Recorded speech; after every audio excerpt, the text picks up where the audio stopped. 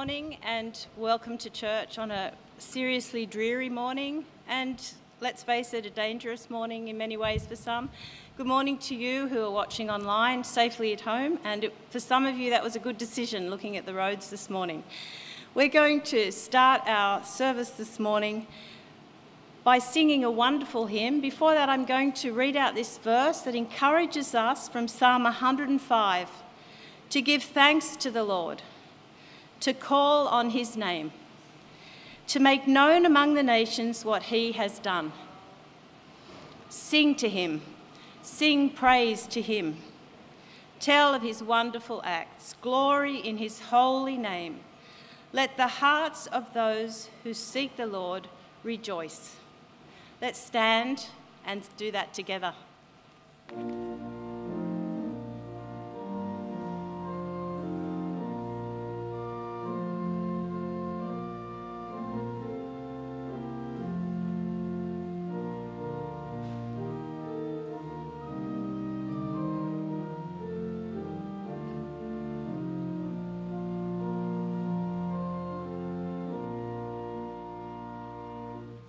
Jesus shall reign wherever sun doth his successive journeys run.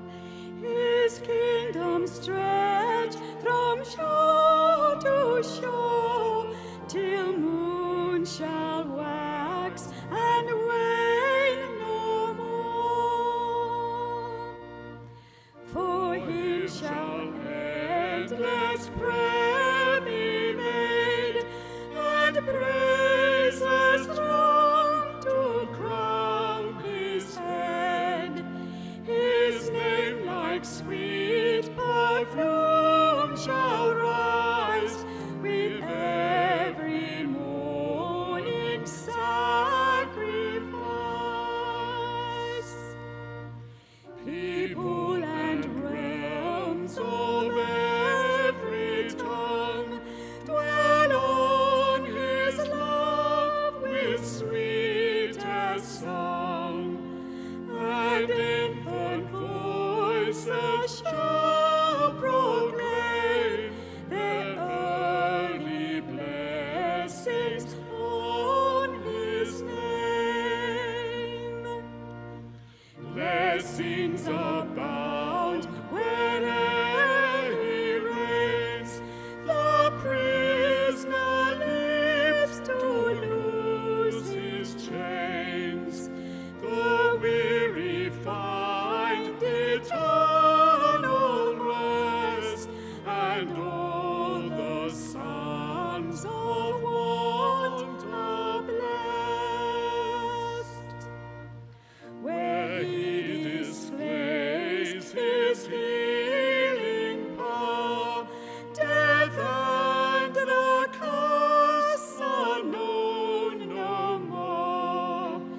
In him the tribes of Adam boast more blessings than their father lost. Let every creature rise and bring peculiar honors to our King. Angels descend with songs again, and earth repeat the Lord. Amen.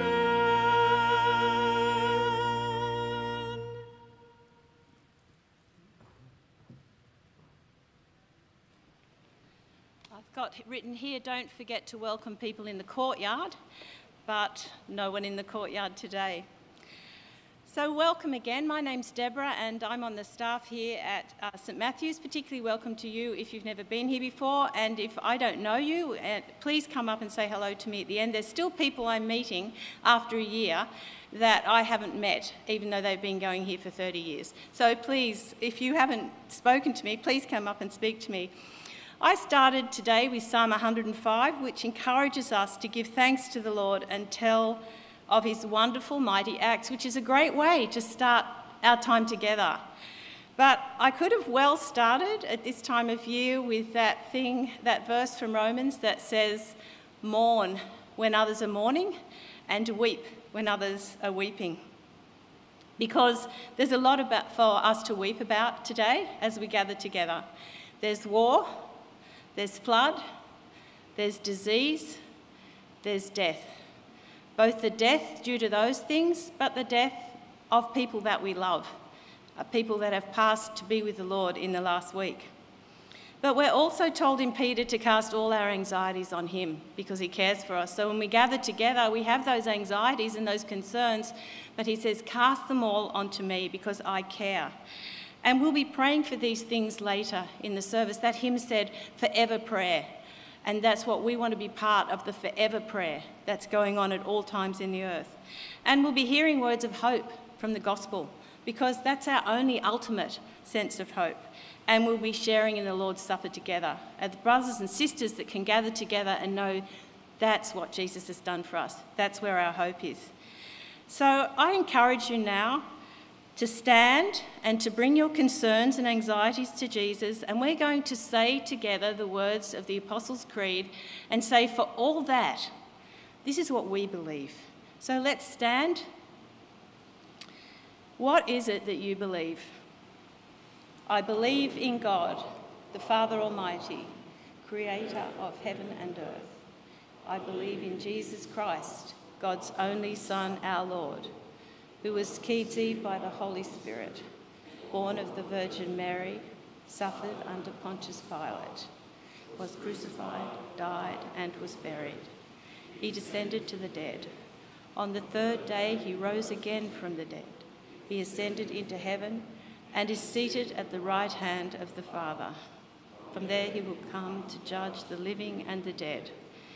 I believe in the Holy Spirit, the holy universal church, the communion of saints, the forgiveness of sins, the resurrection of the body, and the life everlasting. Amen. Please be seated. A few things to share with you today. First of all, we always like you to connect. QR code, call the office, talk personally to one of us. That's the short version. The long version is last week or a couple of weeks ago, I talked about people, particularly you people at home who are there because you're in self-isolation to reach out.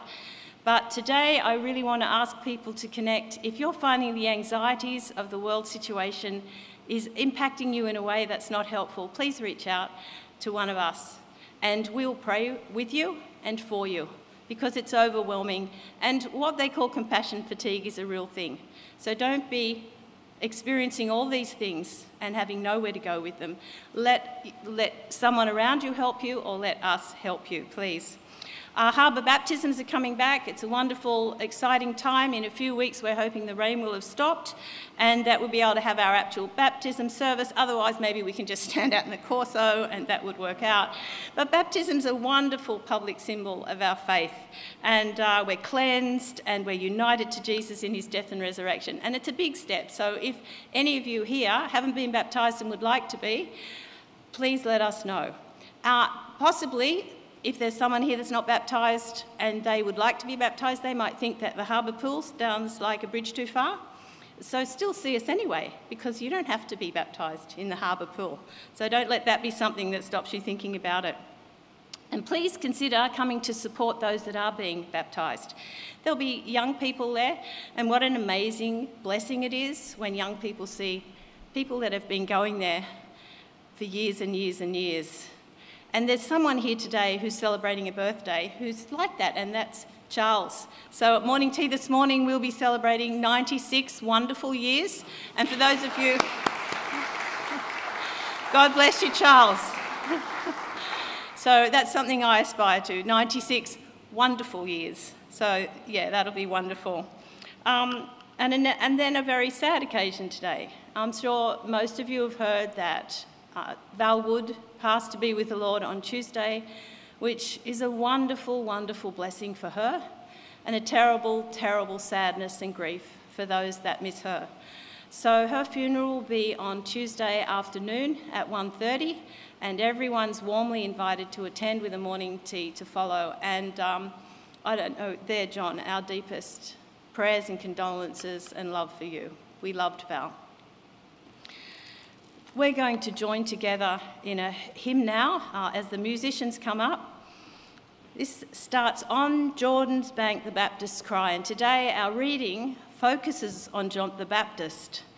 It's a wonderful hymn, this, and it prepares us for the message and the content of John's message, which he announced. He announced the Lord had come, but his witness cost him dearly, and we're going to hear a bit about that. But it is a message that worth hearing and repeating. So let's stand, and this will be our collection hymn.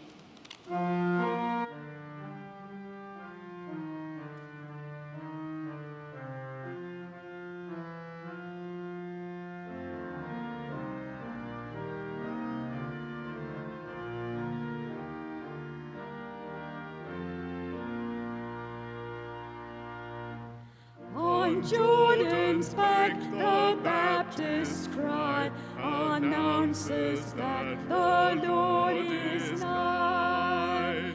Come then and hearken, for he brings glad tidings from the King of Kings. Then cleansed be every breast from sin, make straight the way for God within. Prepare within our hearts a home where such a mighty guest may come. For you are our salvation, Lord, our refuge and our great reward. Without your grace we waste away like flowers that wither and decay. To heal the sick, stretch out your hand and bid the fallen sinner stand. Shine forth and let your light restore God's own true loveliness once more.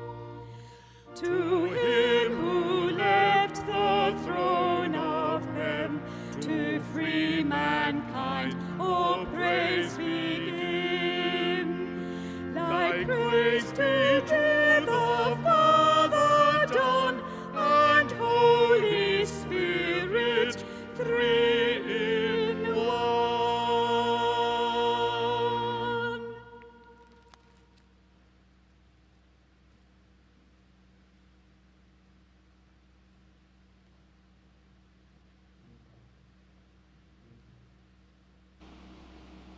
Good morning.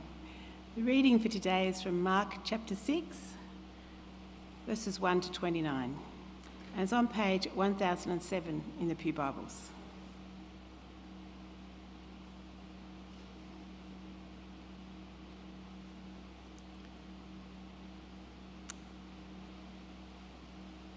Jesus left there and went to his hometown, accompanied by his disciples. When the Sabbath came, he began to preach in the synagogue, and many heard him and were amazed. "Where did this man get these things?" they asked. "What's this wisdom that has been given him? What are these remarkable miracles he is performing? Isn't he the carpenter? Isn't this Mary's son, the brother of James, Joseph, Judas, and Simon? Aren't his sisters here with us?" And they took offence at him. Jesus said to them, "A prophet is not without honour except in his own town, among his relatives, and in his own home." He could not do any miracles there except lay his hands on a few sick people and heal them. He was amazed at their lack of faith. Then Jesus went around teaching from village to village. Calling the 12 to him, he began to send them out 2 by 2 and gave them authority over impure spirits. These were his instructions: "Take nothing for the journey except a staff, no bread, no bag, no money in your belts. Wear sandals, but not an extra shirt. Whenever you enter a house, stay there until you leave that town. And if any place will not welcome you or listen to you, leave that place. Shake the dust off your feet as a testimony against them." They went out and preached that people should repent. They drove out many demons and anointed many sick people with oil and healed them. King Herod heard about this, for Jesus' name had become well known. Some were saying, "John the Baptist has been raised from the dead, and that is why miraculous powers are at work in him." Others said, "He is Elijah." And still others claimed, "He is a prophet, like one of the prophets of long ago." But when Herod heard this, he said, "John, whom I beheaded, has been raised from the dead." For Herod himself had given orders to have John arrested, and he had him bound and put in prison. He did this because of Herodias, his brother Philip's wife, whom he had married. For John had been saying to Herod, "It is not lawful for you to have your brother's wife." So Herodias nursed a grudge against John and wanted to kill him. But she was not able to because Herod feared John and protected him, knowing him to be a righteous and holy man. When Herod heard John, he was greatly puzzled, yet he liked to listen to him. Finally, the opportune time came. On his birthday, Herod gave a banquet for his high officials, the military commanders, the leading men of Galilee. When the daughter of Herodias came in and danced, she pleased Herod and his dinner guests. The king said to the girl, "Can you hear me?" The king said to the girl, "Ask me for anything you want, and I'll give it to you." And he promised her with an oath, "Whatever you ask, I will give you, up to half my kingdom." She went out and said to her mother, "What shall I ask for?" The head of John the Baptist," she answered. At once the girl hurried into the king with that request, "I want you to give me right now the head of John the Baptist on a platter." The king was greatly distressed, but because of his oaths and his dinner guests, he did not want to refuse her. So he immediately sent an executioner with the orders to bring John's head. The man went out, beheaded John in the prison, and brought back his head on a platter. He presented it to the girl, and she gave it to her mother. On hearing of this, John's disciples came and took his body and laid it in a tomb. Here ends the reading.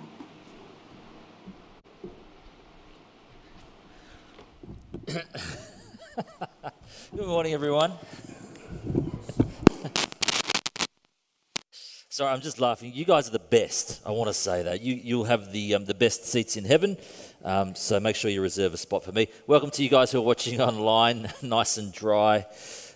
We'll have the best seats in heaven, so I hope you enjoy yours right now. I'm going to pray. Be great to have your Bibles open at page 1007, I think it is, Mark chapter 6 in any case. Let's pray and we'll get down to work. Heavenly Father, thank you for your goodness to us. We are conscious of it in so many ways, not the least of which is you speak through your scriptures. So as we give our attention to them this morning, speak to us through them in Jesus' name. Amen. Friends, it's easy to make people dislike you, and it can be quite quick as well. A Business Insider magazine, one of my personal favourites, recently reported on 14 things people do that make them instantly unlikable. For example, even something as benign as inserting a smiley face emoji in an email can leave a less than favourable impression, as does offering a kind of limp handshake, as does not smiling. Fair enough.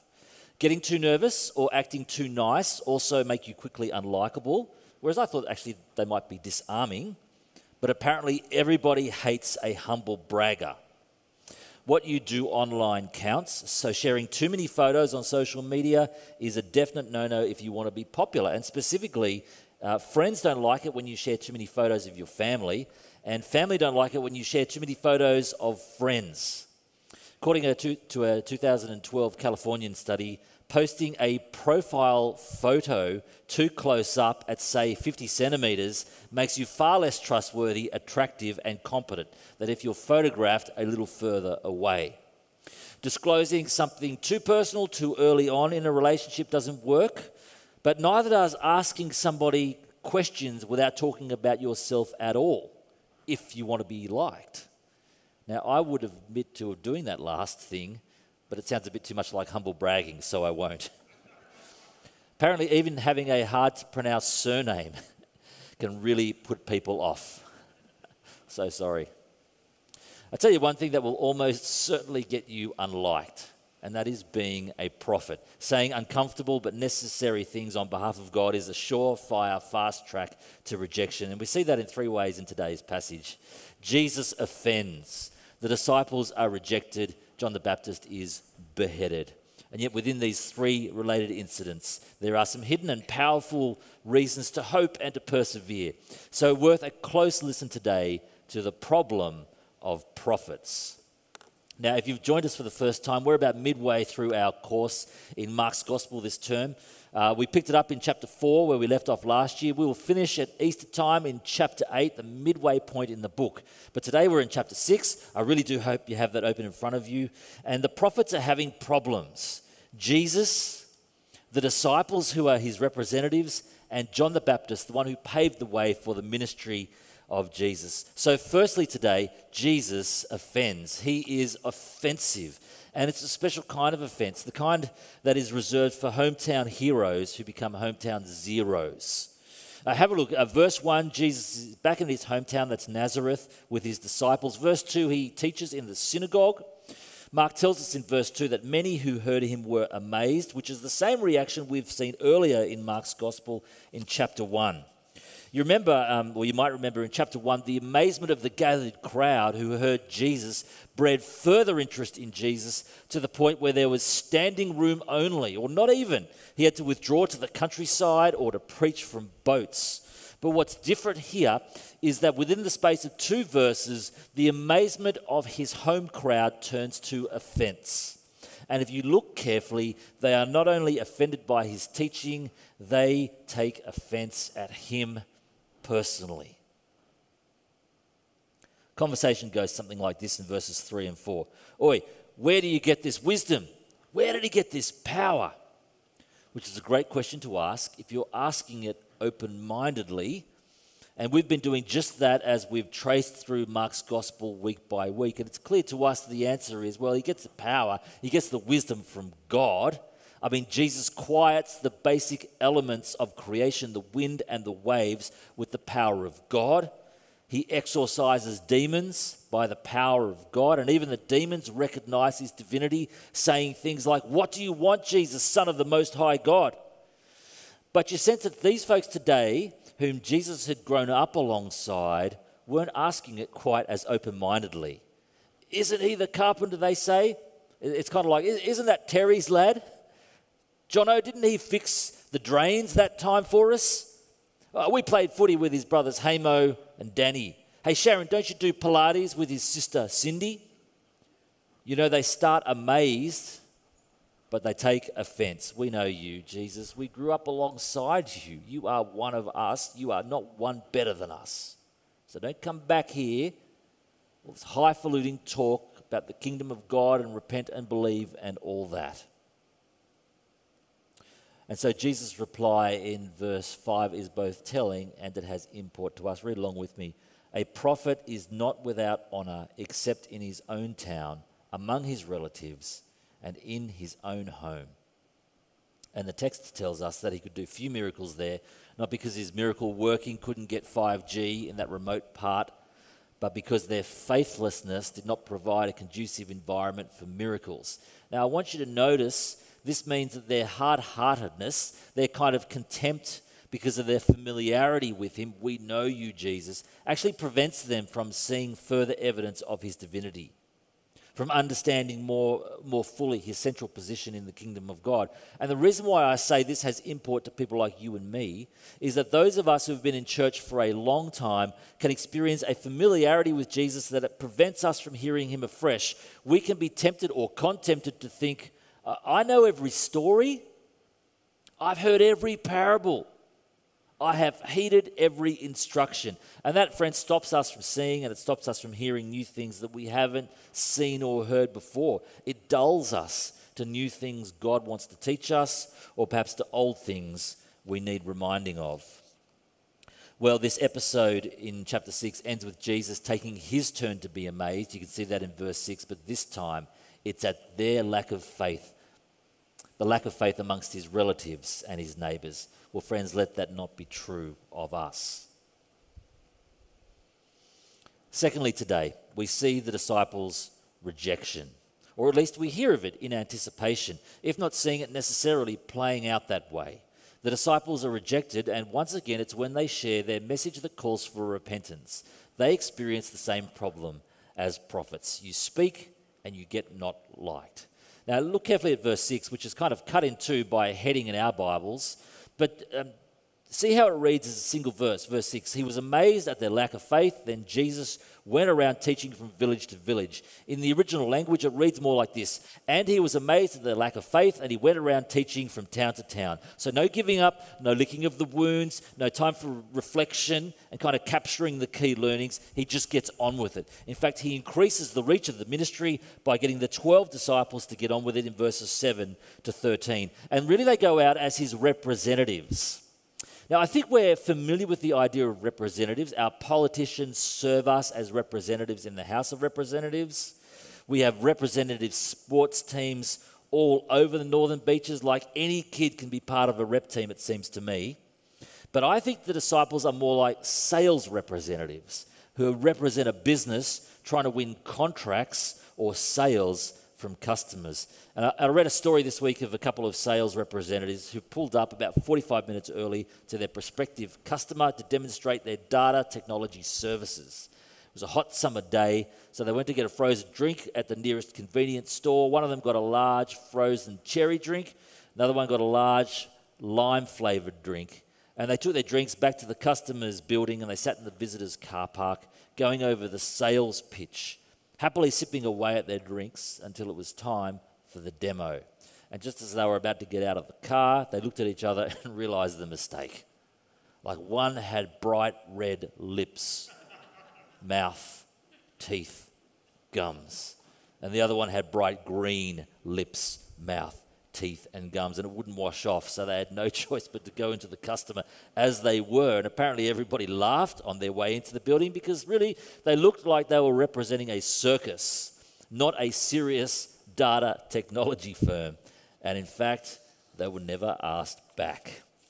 Now the question today is, would the disciples fare any better? Would they make a better go of being Jesus' representatives? Well, apparently so, if we look at the text carefully. And you'll notice that Jesus sets them up very well, doesn't he? Verse 7, he divides them into pairs. Always good to have a buddy.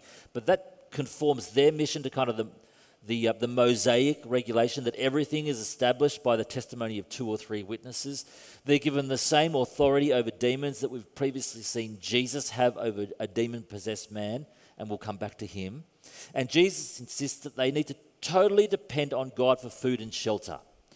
They would travel light, no bread, no money, not even an extra shirt if it got cold at night, basically relying on God to supply a hospitable host who would in turn supply them with food and lodging. Now, at this junction, it's probably worth just pointing out that these instructions are specific to these disciples for this particular mission. But whenever we share the news of Jesus, is it not true that we depend on God, really? And it will be of help to us if we travel light, as it were, not letting our possessions or even our kind of reputation weigh us down too much. Well, how do they go? Let's read verses 12 and 13 together. They went out and preached that people should repent, that is, turn around, turn back to Jesus. They drove out many demons and anointed many sick people with oil and healed them. So pretty good, hey? not too much clowning around amongst the disciples. But embedded within Jesus' instruction is a hint that they would not experience wholesale acceptance. He prepares them for rejection and failure as much as success. I mean, read verse 11 with me. If any place will not welcome you or listen to you, leave that place, shake the dust off your feet as a testimony against them.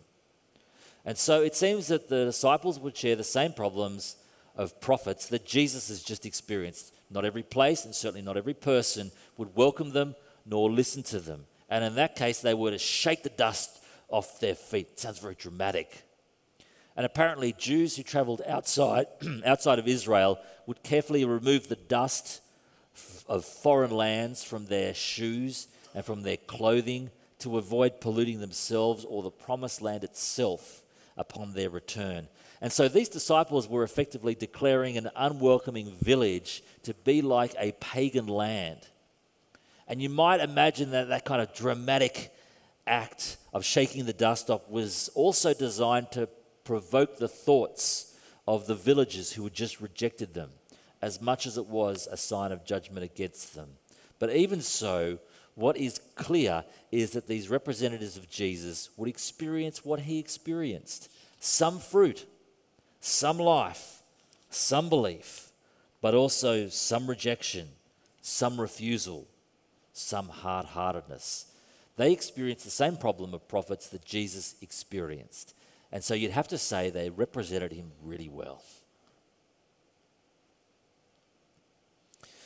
Now, if you were in any doubt that rejection is part and parcel of being a prophet, look no further than the life and the beheading death of John the Baptist, which Mark flashes back to here.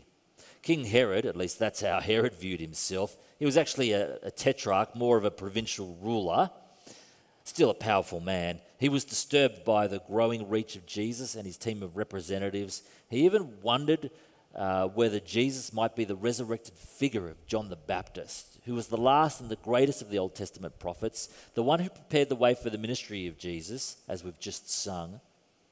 And so Mark recounts the story of a deceitful plot that culminated in the beheading of John the Baptist in gruesome detail. And Andrew pointed out to me earlier this week that I think it says beheading 4 or 5 times to make sure we don't miss the point. It's gruesome. But a couple of things worth drawing out. Verse 20, Herod knew that John was a righteous and holy man. You see that? See verse 21, he even liked to listen to him. But because John had criticized Herod's unlawful marriage to his brother's wife Herodias, she wanted him dead. And seeing her chance, Herodias grabbed it, and ultimately Herod had John beheaded. It is dark. It is darkly intriguing. Herod knows John is holy, and he likes listening to him, even though John was prepared to rebuke him. And yet Herod still had him killed because he was afraid of what his friends and his dinner guests might think. You see, it's the problem of prophets all over again, isn't it? Just intensified in John's case. They speak a message from God and they experience rejection. I read a commentator that's a serious Christian thinker this week who described this story of John's demise as a parenthetical account. You're like parentheses. It's a bit in brackets that you don't really need to know about. What a load of rubbish. This account of John's death is key. It's like a mini passion narrative, isn't it? A shorter version of suffering and death that totally prefigures and anticipates what will happen to Jesus himself. I mean, sure, there's talk of resurrection in this section, but you would have to say the lasting impression that John's head on a platter leaves us with is death. And so John not only prepares us for the ministry of Jesus, he prepares us for the rejection and the death of Jesus as well. You should have stayed at home, shouldn't you? No prophet is honoured in his hometown. Shake the dust off your feet. I want his head on a platter. Man, you think we've got a skills shortage in our labour market. I can't imagine it was easy finding prophets in Jesus' day. But here's the thing, friends, for those of us who trust in Christ, the problem of prophets is our problem too, just to a smaller degree. Though we're not the same as the disciples and certainly not the same as John the Baptist, we are entrusted with the message of Jesus as his representatives too, which means that when we speak and respectfully share the message, we must anticipate rejection in some form and to some degree as well. I wonder if you'd be willing to go back to Mark chapter 5, to the story of the demoniac, the demon-possessed man from whom Jesus exorcised a legion of demons, sending them into a herd of pigs which then drowned in the lake. You remember that story? Do you remember the lovely picture of the restored man, seated calmly, dressed appropriately, behaving normally? Remember that from a couple of weeks ago? And I know Bruce finished by calling us to pray for the clear presence of evil. There was a startling reminder that our struggle is not against flesh and blood, but against the power of this dark world and against the spiritual forces of evil. Absolutely correct. But it's interesting to me that Jesus doesn't tell him to pray. He doesn't even tell him to begin his own ministry of exorcism. And Jesus won't let him join the rest of the disciples after Jesus had been rejected by the people of that town, having had his own kind of shake the dust off your feet kind of moment. Instead, Mark chapter 15 reminds us this. Jesus did not let him, that is, did not let the demon-possessed man, now cleansed, follow him. Instead, he said, "Go home to your own people and tell them how much the Lord has done for you and how he has had mercy on you." So this man, once tormented, now restored, went away and began to tell in the Decapolis, that's the 10 towns, how much Jesus had done for him. Now, friends, I am wary of what we call bolt-on applications. The three things that preachers have an annoying, irritating habit of bolting onto every sermon, regardless of the passage, regardless of the topic. You know, we always say, read your Bible more, pray more, share your faith more. Because from Jesus' parables in Mark 4, we've already said, let's read our Bibles more and make sure we're hearing God well. Mark chapter 5, we said, let's pray in the Spirit on all occasions with all kinds of prayers, for our struggle is not against flesh and blood.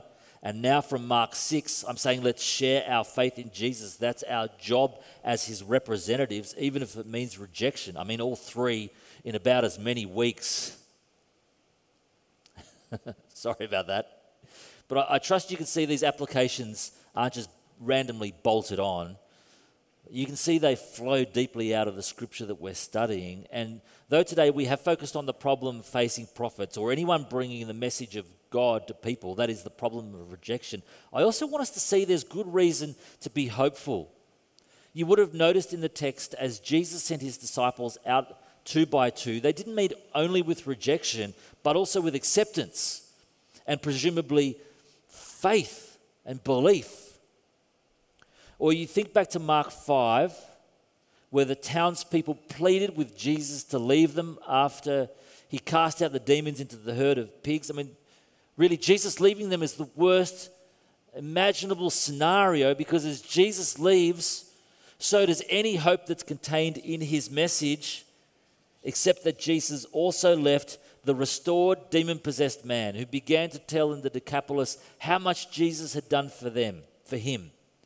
And do you remember how that whole passage ends in Mark chapter 5 with these words, "And all the people were amazed." And all the people were amazed. They reject Jesus. Well, he's used to that. But by the end of that passage, they stand amazed. So as well as anticipating rejection, we ought to expect interest, intrigue, and perhaps even belief. Now, maybe that's something that's happening in your spirit this very morning. Well, if I can go back to the restored demon-possessed man for one final time, I think it provides a clue as to how we share the message of Jesus. And Bruce mentioned it super quickly a couple of weeks ago, but I think it's worth expanding upon today. Jesus said to the man, "Tell your own people how much the Lord has done for you." And if you listen very carefully, Bruce mumbled a one-liner. He said, "Don't tell people how to live. Tell people what the Lord has done for you." What a great idea. I think it's an excellent guide to sharing the message of Jesus. Tell people how much he has done for you. That might open the opportunity to tell people to repent, which just means to turn to Jesus without it sounding judgmental without it sounding nasty. Now, I know, friends, we are not treated fairly in the media. We are often depicted as villains, unfairly tainted and taunted for what we are against. You know, against gay people, we're against trans people. It's not true. It's not fair. And in our workplaces, it can seem like every minority is protected and celebrated except Christians, who are almost censored. You shut up. But in our personal interactions, you see, we can tell people what we are for rather than what we are against. And we can share with people the positive difference that Jesus has made in our lives. I mean, people cannot stop us from doing that. We're allowed to talk about ourselves, aren't we? We could say, for example, you know, Jesus has made me more grateful and content. He's made me more patient and humble than I otherwise would be. It's not because I'm great, it's because he's great. He's made me, or he's helped me to persevere in my marriage, with my children, with my illness, with my work. Do you know, I am less anxious because I know that he is in control. Or you might say, I'm less self-absorbed. Well, it might not look like it, but you should have seen me before. I'm less self-absorbed because I know how much he loves me. I don't have to scurry around trying to find everyone else's approval because he accepts me. I can serve others because he has so served me, whatever it might be for you. You know, when I was a youth minister, we would take school leavers on a mission trip to Vanuatu, which is a wild and beautiful place.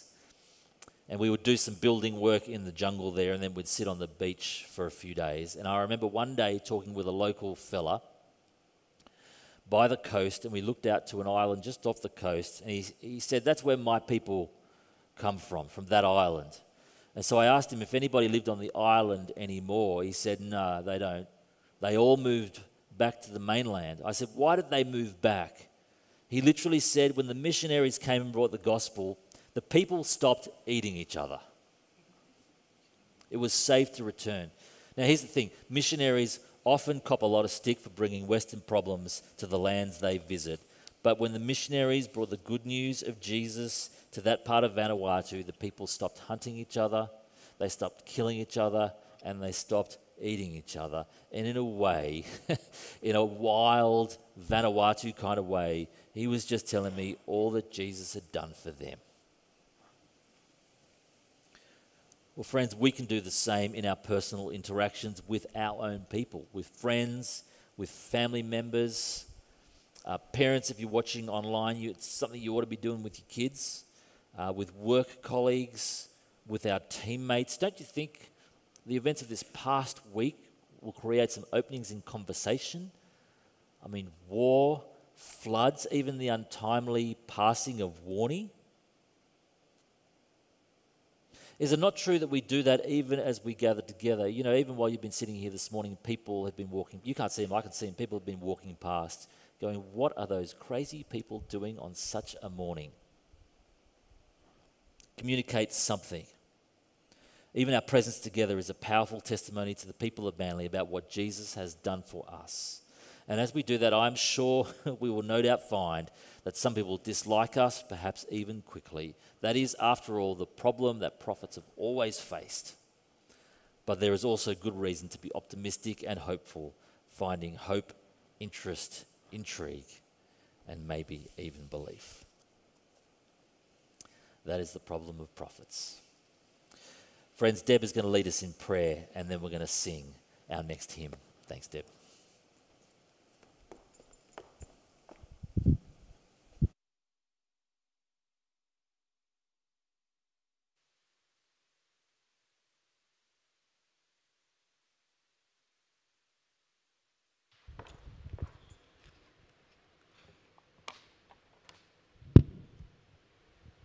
Let's pray. Heavenly Father, we know that following your Son means following in his footsteps, sharing his message of hope, of life, of purpose, of forgiveness and salvation. But we also know that at times it will involve personal rejection. It will involve the problem of the prophets, just like your son experienced, even as it inspires interest, intrigue, and belief. Forgive us for our fear and embolden us for the task. Provide opportunities for us to share what you have done in our lives with friends, family members, workmates, and teammates. Help us to think wisely, sensitively, and creatively about how we do that, and enable us to live lives that reflect and reinforce what you have done for us, rather than detract from it. Sovereign Lord, you observe all those who dwell on earth.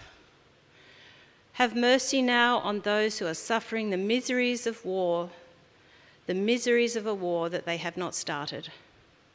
Have compassion on the wounded and dying on both sides. Comfort the broken-hearted in their loss. We pray that you would confound the hatred and madness of those who start war. Give wisdom to the rulers and authorities seeking to bring peace. Unite us all under the reign of your Son, who is the Prince of Peace, before whose judgment seat the rulers of this world will give account. We pray this in the mighty name of Jesus. And for the floods, Lord, oh, Father, please comfort and provide for those who have lost so much, and for those whose lives and possessions are still threatened by ongoing rain. Please bring an end to this disaster. Thank you for the goodwill that's been expressed by so many towards those who suffer. We pray it would continue until communities are fully restored, and you give us wisdom about the place that we should take in that restoration.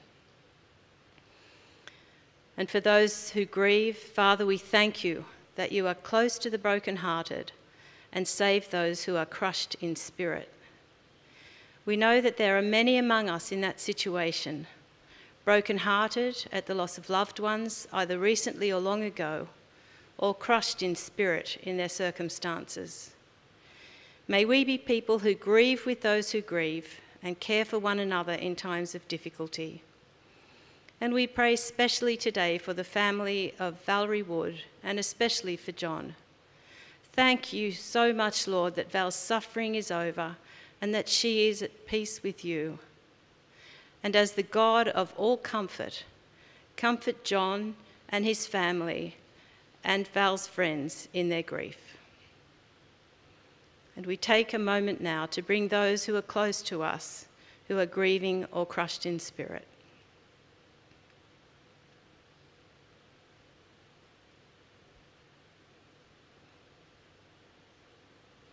How absolutely wonderful, our dearest Father, that we can cast all our cares on you because you love us.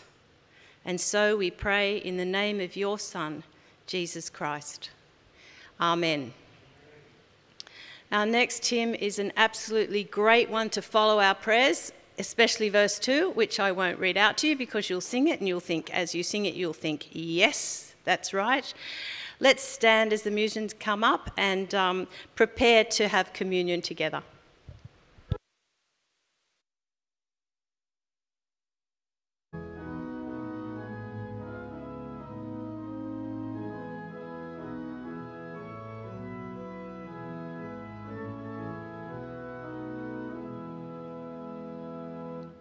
Hail to the Lord's anointed, great David's greater Son. Hail in the time appointed, his reign on earth begun. He comes to break oppression, to let the captive free, to take away transgression and rule in equity. He comes with succor speedy to those who suffer wrong, to help the poor and needy, and bid the weak be strong, to give them songs for sighing, their darkness turn to light, whose souls condemned and dying were precious in his sight. He shall come down like showers upon the fruitful earth, and love, joy, hope, like flowers, spring in his path to birth.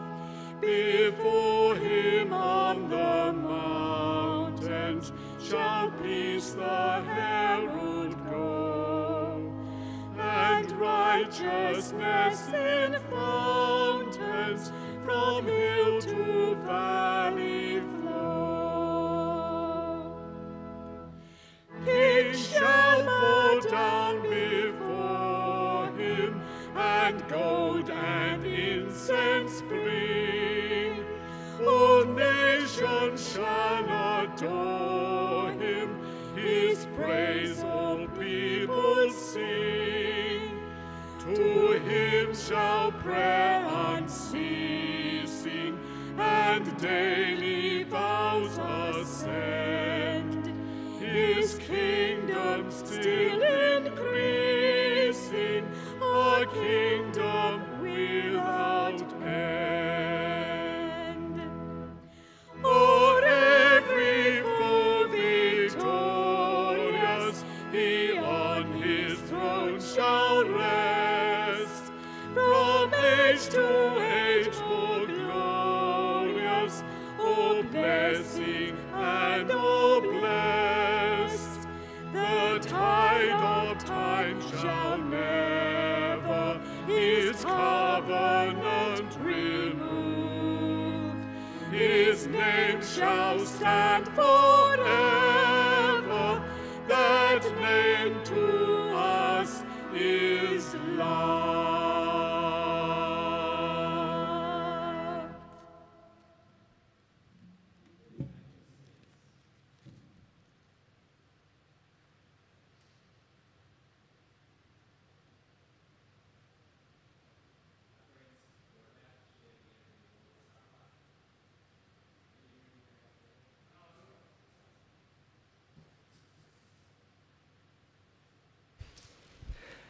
Thank you, Deborah. Our friends, we're about to share together in the Lord's Supper.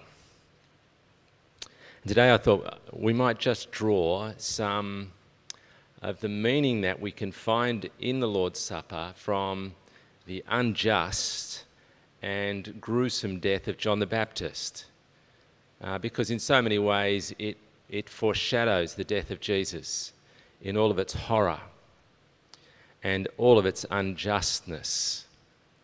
An outside observer may wonder why believers focus so much on the death of Jesus, so awful that well-living people in the Roman Empire would not even mention it in polite discussion, the crucifixion. For the disciples, as the death of Jesus came close, they were deeply troubled and moved in spirit. And so Jesus, as he shared the Last Supper with them, explained what it was all about, using elements of the meal that they were eating. So here's how the scriptures describe it. On the night he was betrayed, Jesus took bread, and when he had given thanks, he broke it and gave it to his disciples, saying, "Take and eat, this is my body which is given for you. Do this in remembrance of me." And in the same way, after the meal, Jesus took the cup, and when he had given thanks, he gave it to them, saying, "Drink from this, all of you. This is my blood of the new covenant, which is poured out for you and for many for the forgiveness of sins. Do this as often as you drink it in remembrance of me." So as we consider the horror of what Jesus faced, we recognise it was to carry the weight of our sins in his body on the tree. And so it's very right that as we prepare to eat a little bit of bread and drink from the cup, it's very proper that we confess our sins to Almighty God, even as we do it trusting in God's mercy and grace shown to us in Christ. So I'll give you a moment to prepare, and then we'll say this prayer of confession together.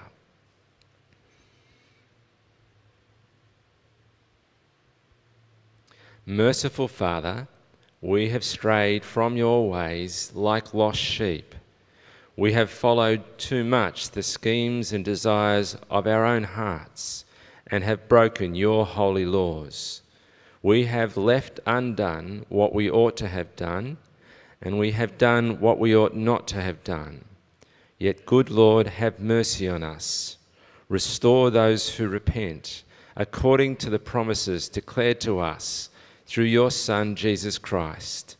Grant, merciful Father, for his sake, that from now on we may live godly and obedient lives to the glory of your holy name. Amen. We read this from the beginning of Romans chapter 8. Therefore there is now no condemnation for those who are in Christ Jesus, because through Christ Jesus you've been set free from the law of sin and death. So brothers and sisters, let's take this bread, and as we eat, let's remember the body of Christ which was given for us, and be thankful.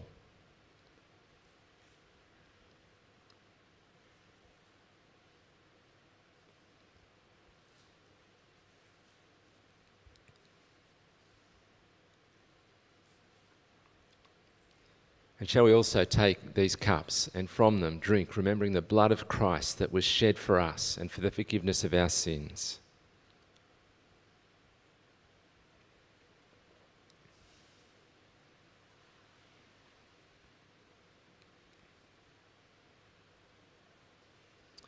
Together, let's say this prayer of thanksgiving and dedication.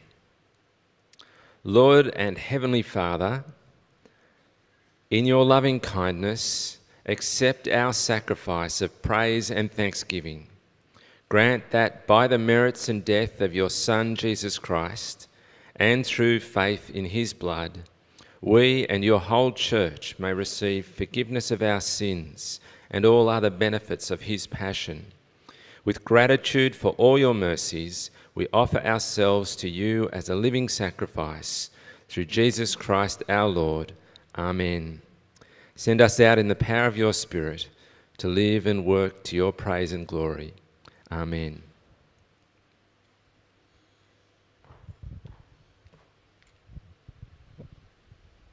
What a wonderful way to finish our time together.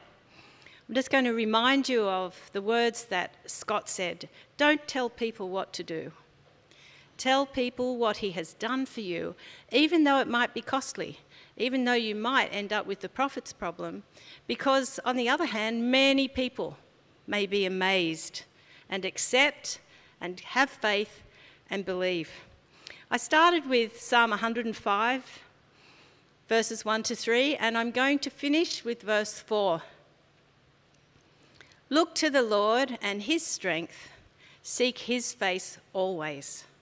Let's stand and pray for each other in this benediction before we go to morning tea. Don't forget to come and eat homemade muffins for Charles' birthday. Let's stand.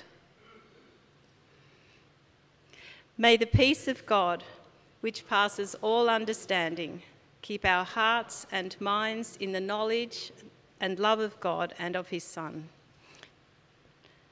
Oh, a much shorter one than I have. Sorry.